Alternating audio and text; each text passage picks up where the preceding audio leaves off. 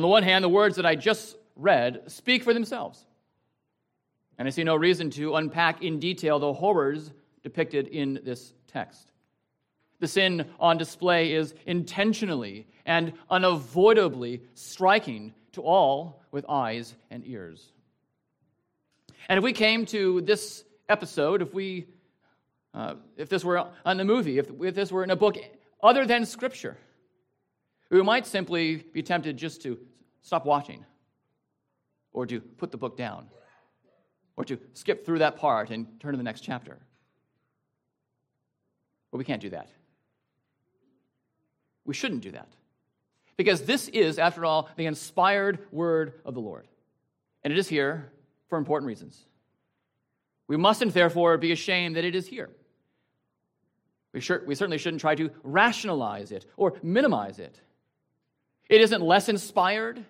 It isn't less authoritative. It isn't less spiritually useful than, say, John 3:16, that opening verse for our call to worship this morning. In fact, this text contributes to the dark background that makes so gracious a verse as John 3:16. It's hard to look sin in its ugly face, especially when it is your own sin, especially when it is the church's sin. It's hard to look sin square in its face. But overlooking the sin, ignoring it, avoiding it, minimizing it, is actually the opposite of what we are called to do in this text. In fact, God's people, we're told here at the very end, are called to expose the horrors of sin and the hospitality of our Father in heaven. Look again with me at verse 1. In those days, when there was no king in Israel, a certain Levite was sojourning in the remote parts of the hill country of Ephraim, who took to himself a concubine from Bethlehem in Judah. This is truly a horrifying episode of the rape and murder of an Israelite woman by a gang of thugs in a Benjaminite town. Recall that these final chapters 17 through 21, detail events that predated the first judge, Othniel. Remember, Judges 17 and 18 detailed Micah and a Levite, and Dan, the tribe. And now 19 through 21 focuses on one tribe in particular, Benjamin. The sin in Benjamin, in a particular area in Benjamin, Gibeah, how Benjamin handles it, and how Israel addresses how Benjamin handles it. And then a remedy for the problem that Israel and Benjamin found themselves in. And there's mention of, in the next chapter, chapter 20, there's mention of a Phinehas. You'll recall him. He's the grandson of Aaron. So this chapter tells us we're going back to that time before the judges. The story seems to begin on a somewhat tender note, doesn't it? We have an Israelite young lady who is given to this Levite as his concubine. We have mention of a Levite, and this Levite is not the same Levite that we just saw in the previous chapters. There are many Levites. But as a Levite, he is to picture holiness. That's what the book of Leviticus is all about, isn't it? Is holiness to the Lord. So here's a Levite, and we're supposed to ask the question, is this Levite imitating holy ways? Is he imitating his Lord? Not only is he a Levite, he's also from Ephraim. And as we have seen throughout the book of Judges, the Ephraimites are the leaders. They're the ones who want all the action. They're the ones who are inflamed when they haven't been invited to the action. They love to lead. And so, again, the question is this Levite leader a holy authority? Is he a holy leader? Is he leading in godliness? Is his conduct exemplary? Well, the test of his character is seen in his concubine's infidelity. We see from the very beginning that she commits adultery. Now, what will happen to her in the following verses is unspeakably wicked. It is abominable. It is inexcusable. At the same time, this episode of sinfulness all begins with this infidelity. Her infidelity is the occasion for all that takes place. Now, hear me. This is not to say that she gets what she deserves. I am not saying that she gets what she deserves. In fact, as we see in the very beginning, she doesn't get what she deserves. But it is to say that throughout this whole chapter, everyone, seemingly everyone, is stained by sin. Everyone, even this concubine, is a sinner. This is graphic sin. So this adulterous woman flees to her father, surely out of shame, but perhaps also out of fear. Why would she fear? Well, the Levitical law, in Leviticus chapter 20, verse 10, says that the death penalty is the course of action. She should have died. She should have been stoned to death by committing adultery. But this Levite goes to her. He doesn't seek her to drag her home and then to have her killed, but he seeks her that she might be restored. He speaks tenderly to her. He even gives her good gifts. He desires to woo her. He desires to forgive her, to cause her to come back into his household, having left for 4 months. In this way, then, and at this point only, the Levite here images for us the love that the Lord has for faithless Israel. We've seen time and again in this book how faithless Israel is. And here we have a graphic depiction of the faithlessness, of the infidelity of Israel in general. At the same time, we have seen time and again, have we not, how God is unceasingly loving to his people. He lavishes his love upon his people, chapter after chapter. Yes, there are hard things that are said in every chapter, and yet God is still there with them. God still preserves them. God still cares for them. He has still given them the means of grace. He has not left them, nor has he forsaken them. So we see, on the one hand, the infidelity of Israel through this Levite and his concubine, and at the same time, the love that the Lord has for his people. And this love is seen in hospitality. There are glimmers of hope throughout this story seen in hospitality. There's a welcomeness. There is the father's hospitality. Now, this would be the concubine's father, or sometimes it says the father-in-law, so that would be the father-in-law of the Levite. This father-in-law we see here is glad to see the Levite come after these 4 months. Maybe he was wondering why this Levite hasn't come. Or maybe he's been wondering, if the Levite does come, will this Levite come to have his concubine, the father's daughter, killed? So he's pleased to see the Levite come and want to take back his daughter, the Levite's wife. And it's in these verses that we see hospitality, real hospitality, and almost embarrassingly so, almost annoyingly so. The father is pleased to have this man and his daughter stay for days and days. The dad says, take a load off, eat, drink, and be merry. Spend the night. And do it again. The father urges them to stay. Day 1, day 2, day 3, day 4, day 5. He would have urged them to stay until the Levite put his foot down. And that he did. Finally, on day 5, the Levite says, no, it's time for us to go. Appreciate the hospitality, but now we must leave. And there's this comedian from the Midwest who gives us all an idea of Midwest hospitality. He shows an Irish guest how to say goodbye after spending hours at a house party. And you can't just say goodbye, apparently. You can't just say, thanks for the time. These 6 hours were wonderful, and now I'm out of here. Can't do that. Apparently, through this comical skit here, you have to sit down next to the host, slap your knee, and say, well, I suppose, and then head on out. Well, it turns out that this Midwest goodbye is actually no goodbye at all. And the guest now is sucked into the vortex of hospitality from which he will never get out. And eventually the guest has no interest in leaving, and suddenly has an urge to stay, and even ask the homeowner about the recent purchase of a lawnmower. See how it works. The father in our story is pleased to have these two stay as long as he would have them. And so he pictures for us our Heavenly Father's hospitable heart. At the same time, this event pictures for us our own occasional reluctance to receive his overwhelming grace. You might say, well, Lord, you're laying it on pretty thick, aren't you? It's too much kindness. I need to earn some of that, don't I? No. Just stay in my presence. Eat and drink. Be merry. And do it again. In fact, you wake up, and what await you are new mercies every morning. Our Father in heaven never tires, nor is he ever ashamed of showering us with his grace. That's what John tells us in John 1, that Christ comes.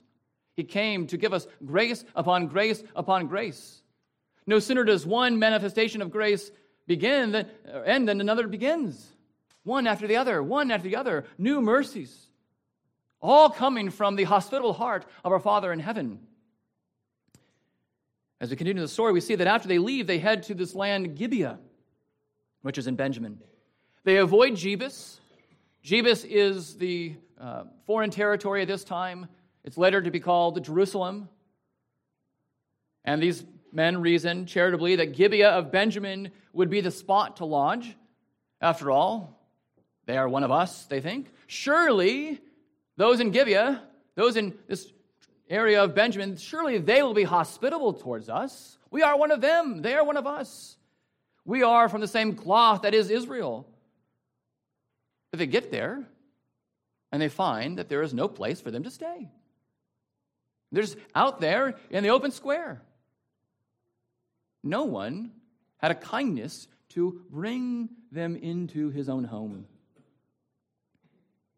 They have no place to stay until, that is, an old man approaches them. But this man was not a Benjaminite. He was instead a fellow Ephraimite, what the Levite was, lodging in Gibeah for a time and because of work. The man says to him, I'll take care of you. I'll give you lodging. Just don't stay here in the open square. Just get out of this area, come quickly, and I will take care of you. And he pronounces peace upon them. He feeds their donkeys. He has the feet of his guests washed. He gives them food and drink. He provides them a place of safety, of sleep, hospitality. And here we have then another example of the guest helping out the guest. It's an Ephraimite helping out another Ephraimite in a land that is not either of theirs. Now, this church community is full of travelers. We have probably, most of us have visited a lot of churches just because we are traveling, or you've been deployed and you come back and you get stationed elsewhere, and you're trying out churches. Have you ever noticed that sometimes when you try a new church, you attend a new church, you're talking to someone, it's ingrained in that conversation, you say, wow, this is a cool person. I love talking with this person. And you say to the person, well, how long have you been a member here? And they say, I've only attended like 2 weeks. Oh. It's such a warm heart of this guest. Sometimes there are churches that we attend that we're not welcomed by any of the church members, but we're welcomed by the guest, like we have here. Surely all of us can grow in our efforts at being genuinely hospitable, our efforts at being truly loving to others. The application point here in this section is that true hospitality welcomes godliness and keeps guests from sin. The father-in-law was glad that this Levite wanted to be restored to his unfaithful daughter. This old Ephraimite man wanted to ensure that this Levite and his concubine were free of danger. And so both of them urged, insisted, pressed, the text says, insisted on hospitality because godliness was at stake. Insisted on hospitality because also sin lurked in the shadows. This old man from Ephraim knew what was going to come out of those houses at night. In Romans 12:13, Paul tells us to show hospitality. And that word show can mean to pursue hospitality. Or even, it's used in the Beatitudes in Matthew 5:10 about persecution. that we are blessed when we are persecuted for righteousness' sake. So just as fervently and tenaciously as the enemies of God persecute the people of God, should we, the people of God, pursue hospitality one with another and with guests, with visitors. We need to be hospitable people. Welcome, of course, fundamentally, the gospel in our own hearts. And then welcome others because of the gospel. This doesn't mean laying it on thick every single time you see a visitor, forcing them to go through the 5 questions that everyone else has asked. Though that is a sign, too, if there's more than one person who's approaching. It's a sign that there's a willingness to come and see. You don't need to greet them with those insistent but scary eyes. We're really glad you're here. Will you stay with us forever? Calm down. We don't need to be like that. But we can be genuinely attentive, truly interested in that person. What brings you here? Talk about mutual interests. Maybe even strike up a relationship. Go out to coffee. Maybe there's a present need that you can meet right then. Maybe maybe somebody's traveling and you don't want that person to have to eat on the Lord's Day. Go to a restaurant and you say, hey, I got a meal all ready. Will you come and eat with us? Just ways to meet needs, ways to demonstrate real hospitality. And why do we do this? Because we are taking our cues from our God. Our God who has pursued us with genuine love. Our God, because of his hospitable heart, cares for us, is patient with us, greets us in the name of Christ, his Son, and has given us great gifts, the greatest gifts of all the gifts. He's given us his only begotten Son. The Son has welcomed us. The Father has welcomed us. The Spirit has welcomed us, and so we welcome others. Now, part of me wishes we could stop right here. And perhaps you do too, because then the sermon would be over. But no. The text has more to share. Verse 22. As they were making their hearts merry, behold, the men of the city, worthless fellows, surrounded the house, beating on the door. And they said to the old man, the master of the house, bring out the man who came into your house, that we may know him.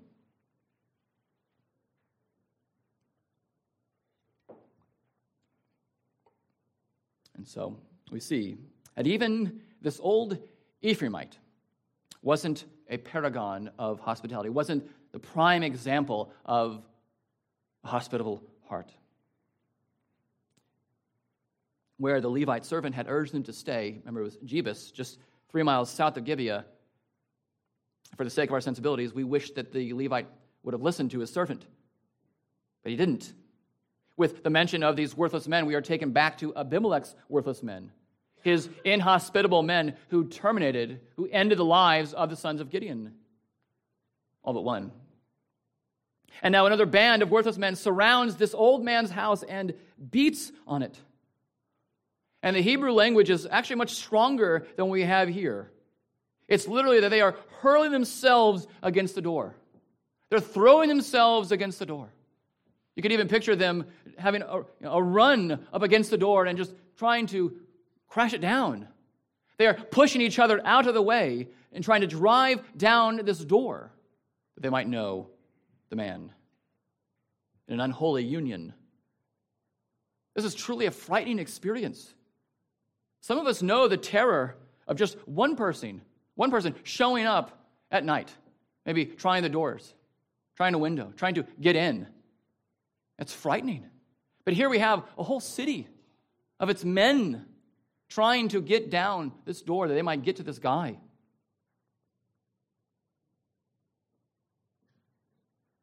But what about this Levite? This Levite who is supposed to image the Lord's love for Israel. His concubine was unfaithful. Granted, inexcusable. She should not have committed adultery. But his tragic treatment of her is criminal. Do you see that? Does this man throw himself in front of these wicked men, keeping his now reconciled woman away from danger? Does he sacrifice his life for her in the face of this danger? If someone has to go, it's got to be this guy. It can't be this concubine. It can't be the version of this old man Ephraimite. It can't be any of them. And so as we read this story, we are disgusted by the sin. Yes, this homosexual sin is disgusting. But you notice that they actually knew her and violated her. It was more about shaming the people than about engaging in homosexual lust. So we are disgusted by this sin. We lament even the predicament. We would never want to be found in this spot. At the same time, we root for this man to give up his life for this woman to whom he had spoken so tenderly just moments before, just a day before. For watching this in a movie, we say, you go.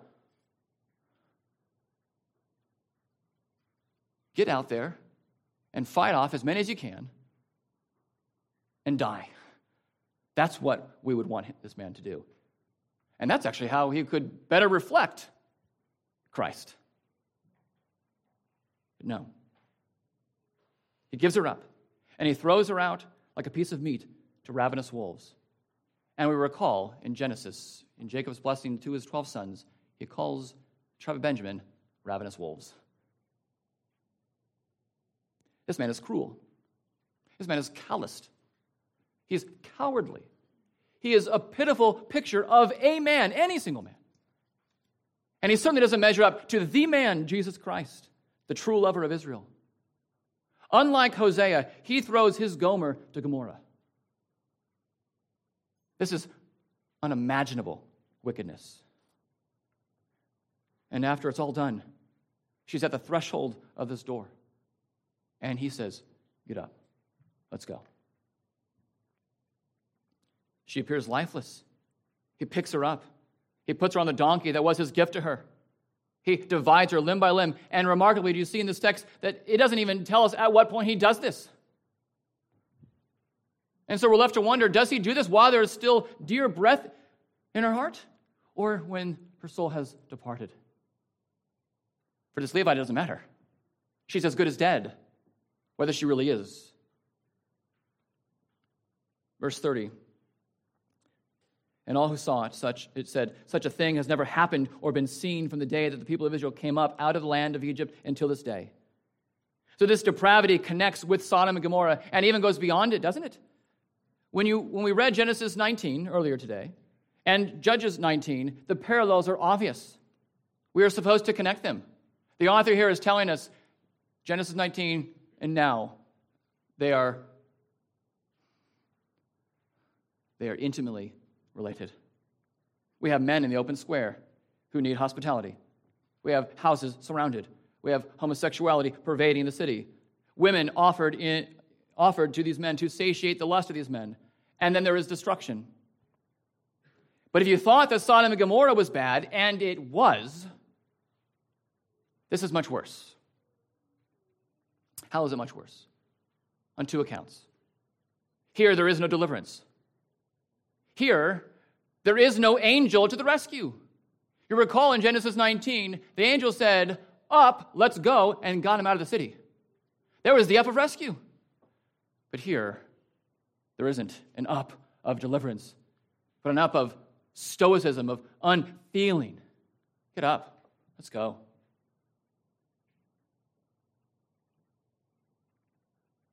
But what makes this even worse is that here is at least part of the Old Testament church playing the part of the world. Church has become Sodom in this town. It says here that everyone was doing what is right in his own eyes. But who is every man in this text? It isn't every Philistine. It isn't every Canaanite, every Ammonite, every Amorite, every otherite. It is every Israelite in this town. Every covenantal man was doing what was right in his own eyes. Here is everyone that is externally connected to the covenant doing things that would make us blush, that we are repulsed by, that have no room in the covenant. Here is self-rule that has given full rein to lust, which lust only destroys lives. Here is graphic evidence of the need for a godly king to rule. The brief application point then here is, without the grace of God, the church is the world. Without the grace of God, the church is the world. In fact, there is no church. There's just world without the grace of God. The distinguishing mark between the church and the world is one word: grace.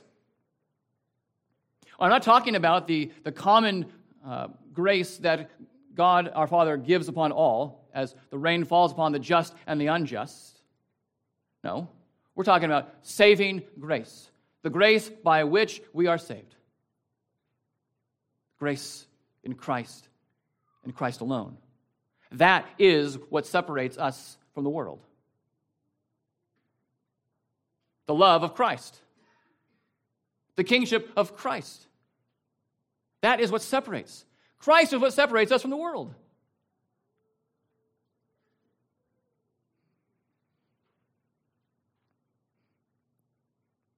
You are not what separates you from the world. Whatever good works you think you did before you came into the church, before you came to Christ, those are not what separate you from the world. Those are just manifestations of worldliness, but it looked like godliness, denying the power thereof. No. Grace, which is a gift. It is not your doing. It is not your giving. It is God's giving of His Son.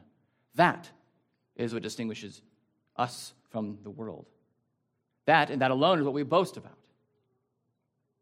And so what do we do with this grace? We don't use it to then live in sin, but to kick it out. The truly hospitable are inhospitable towards sin. Light and darkness are not friends. Christ and Belial are not buds. The Spirit's temple, that is the church, is never to be on good terms with the very thing that moved Christ to the cross to shed His own blood for the church. Look at the last part of verse 30. Consider it, take counsel, and speak. There was no original punctuation in the Hebrew, and so translators try to figure out where the quotation marks go. And it might be 6 of one, half dozen the other, but I'm of the opinion that the quotation marks, the end, go after day. And so what we have here would be the author of Judges stepping out of the story and exhorting the reader, us, to consider it, take counsel, and to speak. This Levite sends his concubine's corpse to every tribe of Israel. Why does he do that? Next week, we will see Israel's response to the tribe of Benjamin for Gibeah's crime. But here, we see that Judges 19 is a graphic illustration of Ephesians 5:11. Take no part in the unfruitful works of darkness, but instead expose them. Consider. Consider the time of inhospitality. Consider the time of abuse, of sexual immorality gone wild.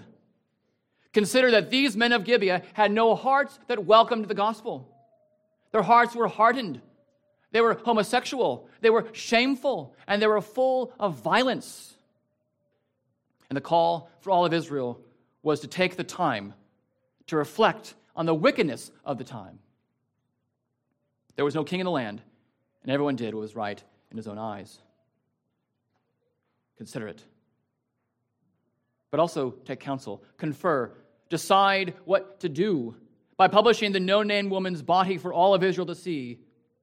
And consider, the Levite wanted them to do more than consider, more than reflect on the evil. Don't just think about the evil, figure out what to do about the evil.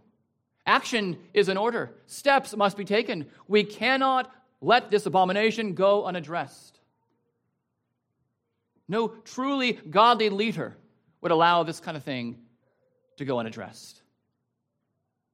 No father would allow this thing to happen to his daughter and say, well, let bygones be bygones.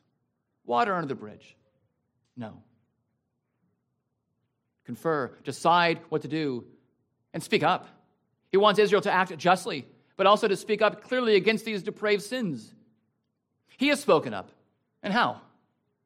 By publishing to all the effect of Gibeah's crime. Wherever Israel sees this and similar sins, they are called upon to act and to speak against it. Dear ones, our call is the same. The church exposes sin and calls everyone to the remedy for sin. Brothers and sisters, have you considered our cultural moment, our time? It'd be hard not to consider it. It is so daily in our faces.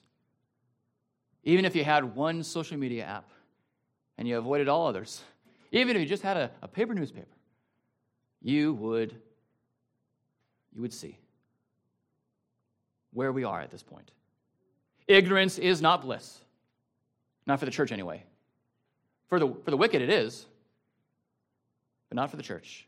Turning a blind eye to all the spiritual blindness and the havoc that the spiritually blind wreaks on the world and the church is part of the problem. Not being strong enough, not being courageous enough is our contribution to the problem. We don't make anyone sin. But our actions or inactions certainly can make things worse.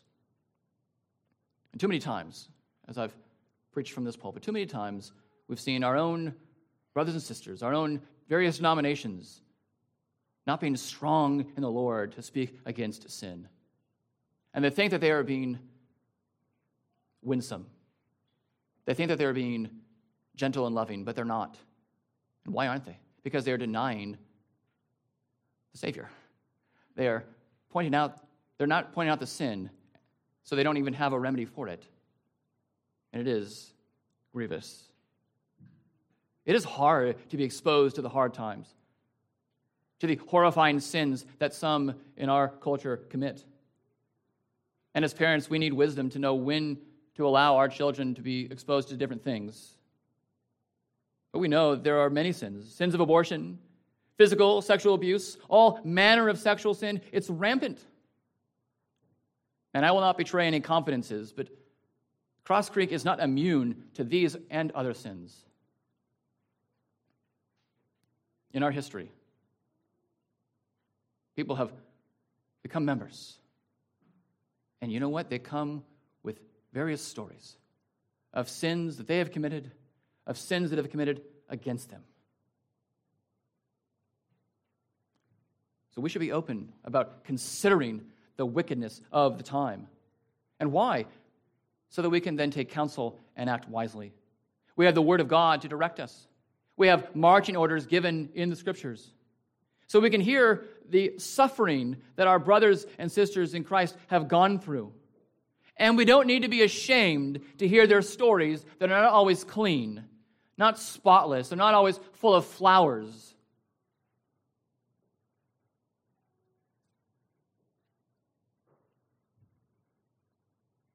We don't need to just put on appearances.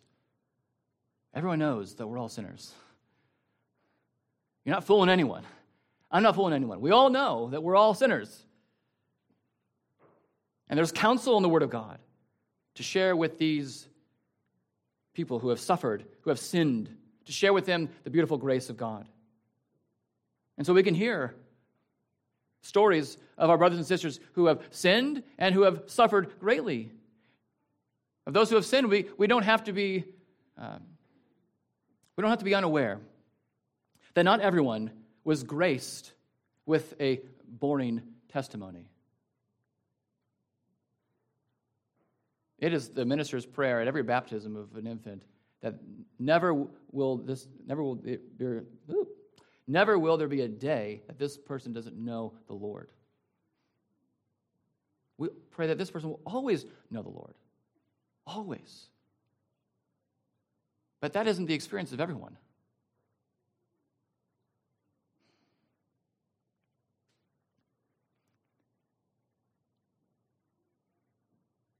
And if we were a little bit more hospitable, maybe more would open up to us. and share the hard things. Because that's what we want, right? Is real relationships with people. To come alongside them. To hear how God has so powerfully graced their hearts and has worked from that time of suffering, from that entrenched sin, has worked wonders. The marvelous grace of our loving Lord.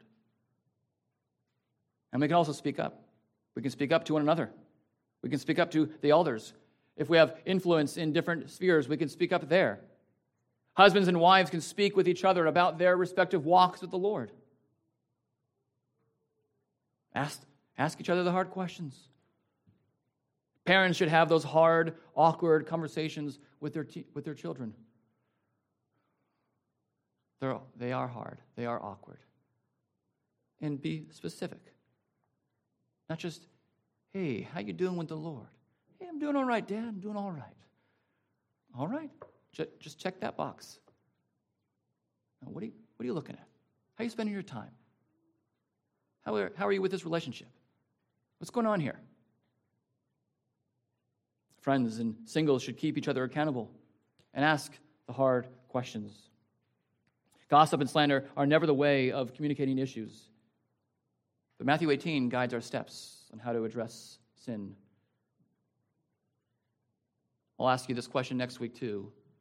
But how bad must the sin be before we expose it? To the point of apparent no return. Dear ones, pray. Pray for your own heart. Pray that the Lord would help you to see your own sin. It's a prayer of mine. The Lord would humble me, cause me to see where I have sinned. It should be the prayer for all of us, shouldn't it? Because we want to grow in godliness. Pray for your own heart. Pray for the hearts of your brothers and sisters. Oh, Lord, open their eyes. Use me if need be, but open their eyes. Cause them to see where they've gone wrong. But why? So they can stay there and just knowing that they are wrong? Of course not. So they can see the remedy. Forgiveness, true transformative power from the Spirit. Of course, pray for your family, friends. Pray for the church, this church, all churches. Pray, of course, for those who are right now enemies to Christ. The Lord would cause them to see where they are at this time before Him as judge of all the earth. Cause them to see that they might see Jesus. Pray and promote the grace of the gospel every chance you get. Proclaim the gospel of Jesus Christ, whose death was published and sent to all of Israel, calling everyone to look upon the Christ, to see the wickedness of their own sins, and to see the beauty of His grace. Look upon the only begotten Son of God, whose death was proclaimed not only to the Jew, but also to the Gentile, that you might find fullness of redemption in His perfect death. There is no excuse for the horrors and heinousness of your and my sins. There is no excuse for them, but there is grace for them. There is mercy for them. There is atonement for them. There is Christ for them. Such is the hospitable heart of our Father in heaven, who gave His Son to the world. Such is the hospitable heart of the Son, who tabernacled among us and says, "Come into me, my Father's house." Such is the hospitable heart of the Holy Spirit, who graciously indwells all those who would trust in Christ, and by so indwelling, converting these hearts of darkness into hearts of light, of love, holiness, hospitality. I know no greater news than that for sinners. Do you? Let's pray. Our beautiful God, we thank you for seeing the beauty of your grace even in so dark a text as Judges 19. We thank you that we had glimpses of your hospitable heart. And we see at the same time a call to consider sin and to point out to people the remedy for the sin, the cross of Christ. It is in His name we pray. Amen.